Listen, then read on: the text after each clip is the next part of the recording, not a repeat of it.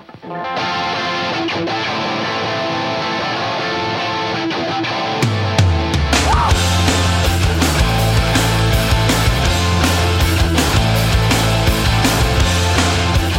right, Paul. Well, it's a mini episode that we're going to do here.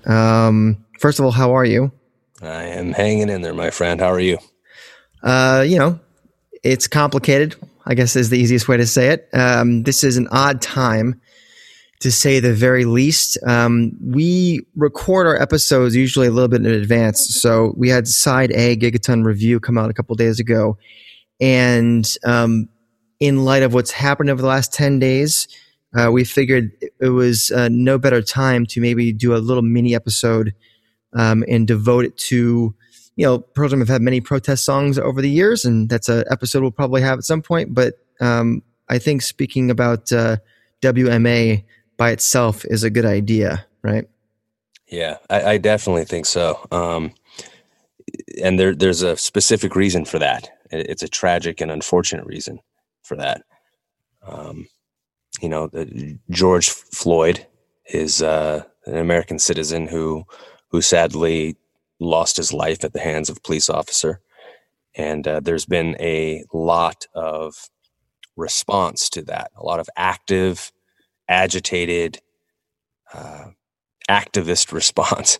And this is occurring during the middle of a pandemic, right? When we're supposed to be on lockdown and quarantine and everybody's enforcing social distancing, and then you turn on the news and there's 200-300 people standing inches apart from each other. And to be honest with you, Jason, I can't help but think that part of this is, I don't want to say, how do I say this? I can't imagine that being cooped up the way that we have been has not had even an indirect role in people's desire to just, they've had enough, and people going out there and marching. It's like, look, the government's basically telling us what to do. And then if you feel like the government is oppressing you at the same time, how do you not lash out in the way that a lot of these people are? And in no way, shape, or form am I saying that I condone looting or that the band or any of their songs condone looting and violent aggression and things like that.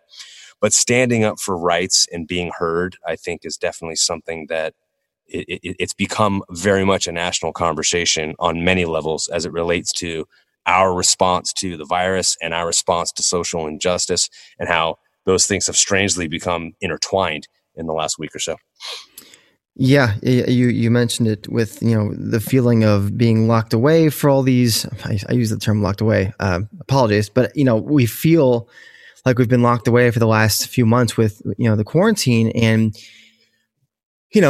we feel many things, whether it be mentally or from the financial situation, or if your health has been affected. Not only do you have all that kind of weighing on you, but on top of that, if you're a person of color, you have the history of America and its racism weighing on you, and the everyday racism that they face. And then this happens and it's caught on camera. And like many things are, Ahmaud Arbery was just a couple of weeks ago too. And then, you have that woman in Central Park, and then George Floyd. And it's just at a certain point, people have had enough, and it's come out in a very, very strong way. And as we mentioned, this is a Pearl Jam podcast, and Pearl Jam have, in many ways, either in a micro way or a macro way, spoken out against injustice. And this song, WMA, it comes from Versus, comes from 1993. And it's kind of frustrating. I'm saying this as a white person, but that's frustrating. Imagine how Black people must feel that a song like this could be written so many years ago and still be relevant. So before we kind of dive into the lyric of the week, which obviously comes from the song and the live cut, I want to read something that the band posted today as we're taping, which is Wednesday, June 3rd, the day before you're hearing this. Pearl Jam was started with a love for music and social justice. Our organization has been reflecting on where unconscious racism is still showing up in our own lives and how we can do better. While we continue to dig in, we do not want to contribute to white voices overtaking the narrative that the Black community is sharing. It is the responsibility of each of us to listen and educate ourselves on how to be better humans sharing this planet. So with that, let's get to the lyric of the week.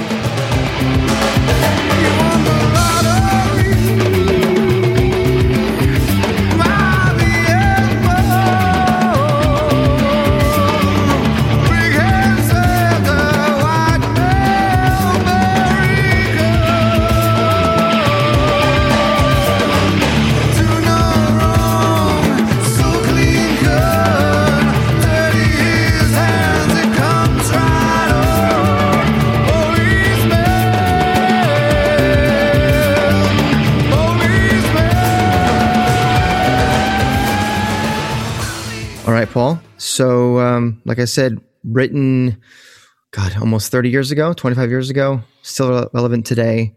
What are your thoughts on this portion of the song? Well, my thoughts are a mixture of disappointment and sadness that lyric is still relevant today. I want to focus for just a brief moment on something in the band's statement. They said, they made a reference to this. I believe the word was subconscious racism. Am I correct? I have to pull it up here.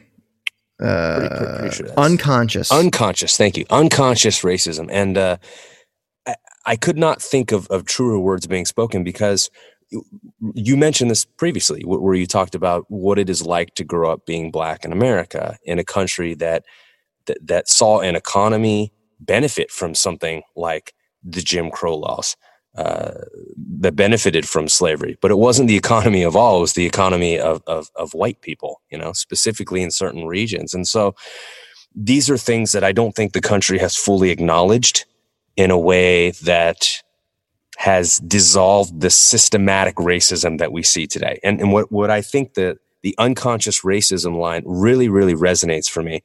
And I think it's prevalent in the song, because when you say, when he was born, he won the lottery. Just being white is winning the lottery is what that line is. Well, it's white. It's the privilege. It's white privilege before that was a phrase. Before it was a phrase, absolutely. Yeah. And the thing is, though, what does that mean?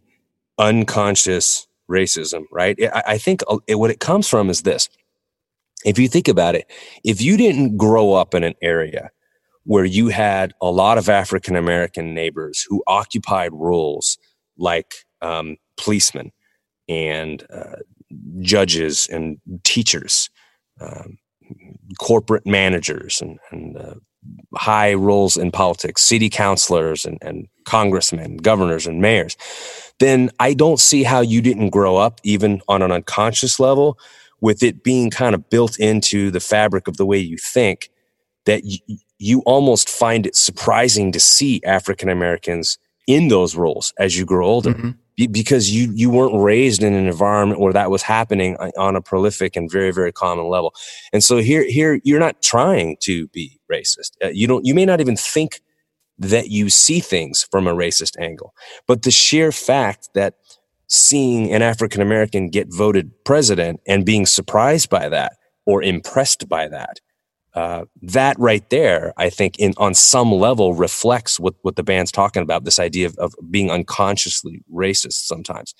And that's, I hate to say being unconsciously racist, because I think it's more being unconsciously and unwittingly prejudiced, in the sense that you don't dislike what's different as much as you don't fully understand what's different. You know what I mean? Well, we fear what we don't understand. Fear, yeah. There is a fear, I think, to some degree. But it's a destructive system. And I think the issue really comes from the system. And if we don't figure out a way to undo the system through education, I don't think we're ever going to unravel this. And I think the lyrics of the song 30 years from now can be played all over again, And well, that's the sad thing, is that we can certainly imagine ourselves being 60 years old.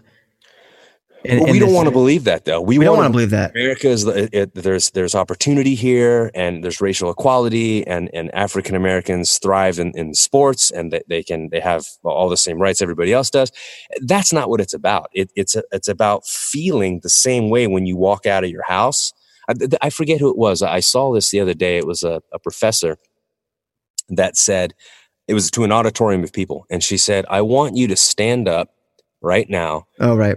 If you would like to feel the way an African American feels, if you'd like to be treated. Jane Elliott. Thank you. She said, and I'm paraphrasing here, but she said, please stand up if you would like to be treated the way African Americans are treated in this country. And no person in the auditorium stood up. There must have been hundreds of people of various ethnic backgrounds, but the predominantly white. And she said, well, that right there proves that you know exactly what's going on. So let's not pretend you don't, or that it's not happening, because otherwise half of you, if not all of you, will be standing up right now. You clearly are aware. So then the question is, how do we break the system? You know, and so I think Pearl Jam's music has always strived to reach those in a way that kind of agitates. You know, if you look at the history of their music, they're a band that on their first album really tried to capture. I shouldn't say tried to. They just did. They captured what it meant, like what it meant to feel angst and frustration from the inside out. You know, the id battling with the ego, if you will. But I think as they evolved into the band they were on Versus, you started to see a lot of that angst and aggression and frustration being directed more towards social injustice. And since then, we've had songs like Worldwide Suicide and Glorified G and Crop Duster. Bush League are a great example. Even, you know, off the wall cuts like Can't Deny Me, which is very more recent. Half of Gigaton even. So you start thinking about things like that, and it's like, okay, well, they keep making music like this. You know, they keep writing songs that seem to want to push activism, and they keep making choices as a band. They keep putting themselves out there and speaking about this through activism. And I mean, I tip my cap to the band for saying, hey, we don't want our voice to supersede the voices of those who are actually being affected by this. I thought that was really classy. If you're listening to this, you're interested in the voice of the band, and we're very grateful you're interested in ours as well. But this song seems to truly capture what it means in a critical way to grow up with this privilege and to be unaware of it, to not be awakened to it, and to then treat others in a way that is fully ignorant and oblivious to the lottery ticket you've been handed. And he being Eddie was certainly aware of that. I mean, the song, as he has said before, originated when he was sitting outside of the recording studio in Seattle with a buddy of his who was white, and there was, you know, they're both real, like, slovenly dressed and dirty, and, you know, they've been in the studio all night and just, you know, grungy looking as was the style at the time. And there was I believe the story goes, a homeless black guy kind of nearby, and the cops showed up, and they went straight to the black guy. They didn't look at the two slovenly looking, homeless looking two white guys. They went straight to the black guy, and that resonated in his mind. And, you know, think about it. At the time, that had to have been like 92, 93. And guess what happened just, you know, months before in Los Angeles? The Rodney King riots. And, you know, we live in Los Angeles now, and we are, 28 years removed from that. I wasn't living here at the time. I was in Connecticut, and you were in San Francisco area. And I only knew of that on the television. And we're here now, and, you know, I can remember watching videos of, you know, in Koreatown, people on their roofs of their stores with rifles trying to ward off looters and vandalizers. And I started seeing some of that a couple of days ago. People in Van Nuys out in front of their stores. You know, this gym owner, this jacked guy, and he's holding a rifle. And I'm like, good for you, man. You've got to save your store from the jerk offs who are not a part of the movement, who are trying to opportunize it for their own selfish anarchist reasons.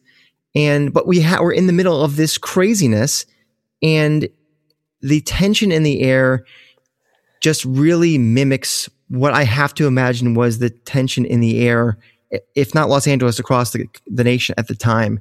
And that just compounded. And so you have Eddie in this mindset, writing this song in 1993, late 92, whatever it was. And here we are. And I wish it wasn't so apropos, but it is. Yeah. And just in sticking with the lyric here, dirties his hands, it comes right off. I mean, how is this going to play out? You know, George Floyd is gone, but the man responsible for his death is still here. Charges have been filed, I believe is what Senator Klobuchar did. All four, right. So it begs the question, you know, is it just going to wash off? Because if it is, then nothing has changed. And let's remind the viewers, if they don't remember, and apologies if you do, you know, Rodney King being beaten on camera wasn't what caused the riots. The officers being acquitted is what caused the riots. Yeah. So I was telling my wife the other day and my mother-in-law, I go, listen, you know, they might charge all of them, and they ended up doing that. And I go, that's great. But can you imagine being a juror on this trial? The pressure to convict these guys is so great, because if you don't, we live in a world now with social media, and internet, and you have your own life in your hand if you decide to acquit this person. And I'm not giving my opinion one way or the other. I'm just saying that with how the internet works now, they will find out who you are and your life will be hell. And you think these riots are bad now? You wait if these guys aren't convicted. So I worry for America on a lot of different levels, but I worry for those people specifically. I worry for the system.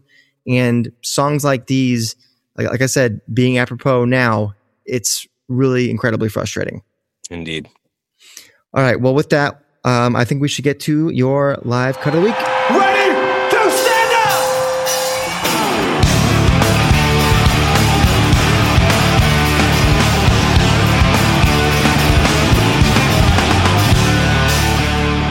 So this particular version of the song, I think, is arguably the best version out there, both in terms of sound quality and coming from the era in which it was written.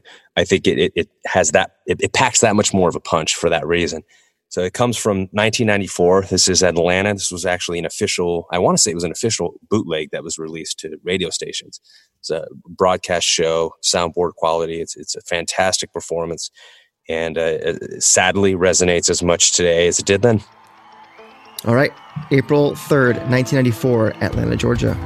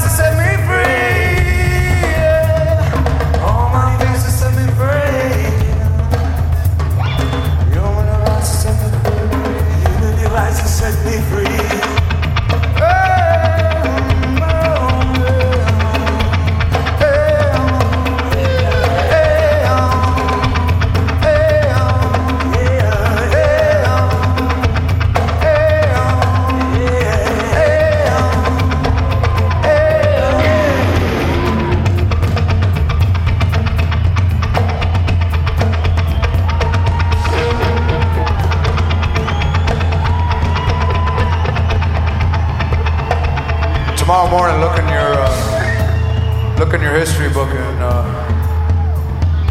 figure out why it's an important day to remember. Tomorrow morning.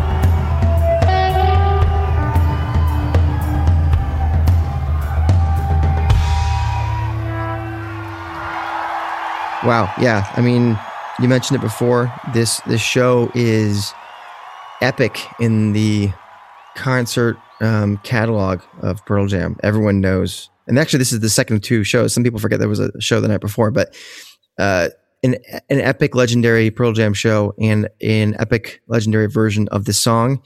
You might have noticed somebody else singing on that. That was King's ex frontman. I'm going to pull it up here. I had it.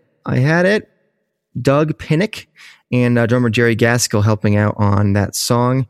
And you also may have noticed Eddie mention at the end there, when you wake up tomorrow morning, read the paper and recognize the date. And if you look up in your history books, that's important. And what he's referring to is that's the day that Martin Luther King Jr., the doctor, was assassinated in Memphis in 1968, just 26 years prior.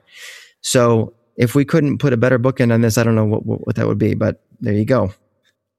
Completely agree, Jason. So hopefully, everyone listening to this, it'll provide a moment of reflection for us to kind of think about how much we have, how far we have come, and at the same time, how much further we still need to go.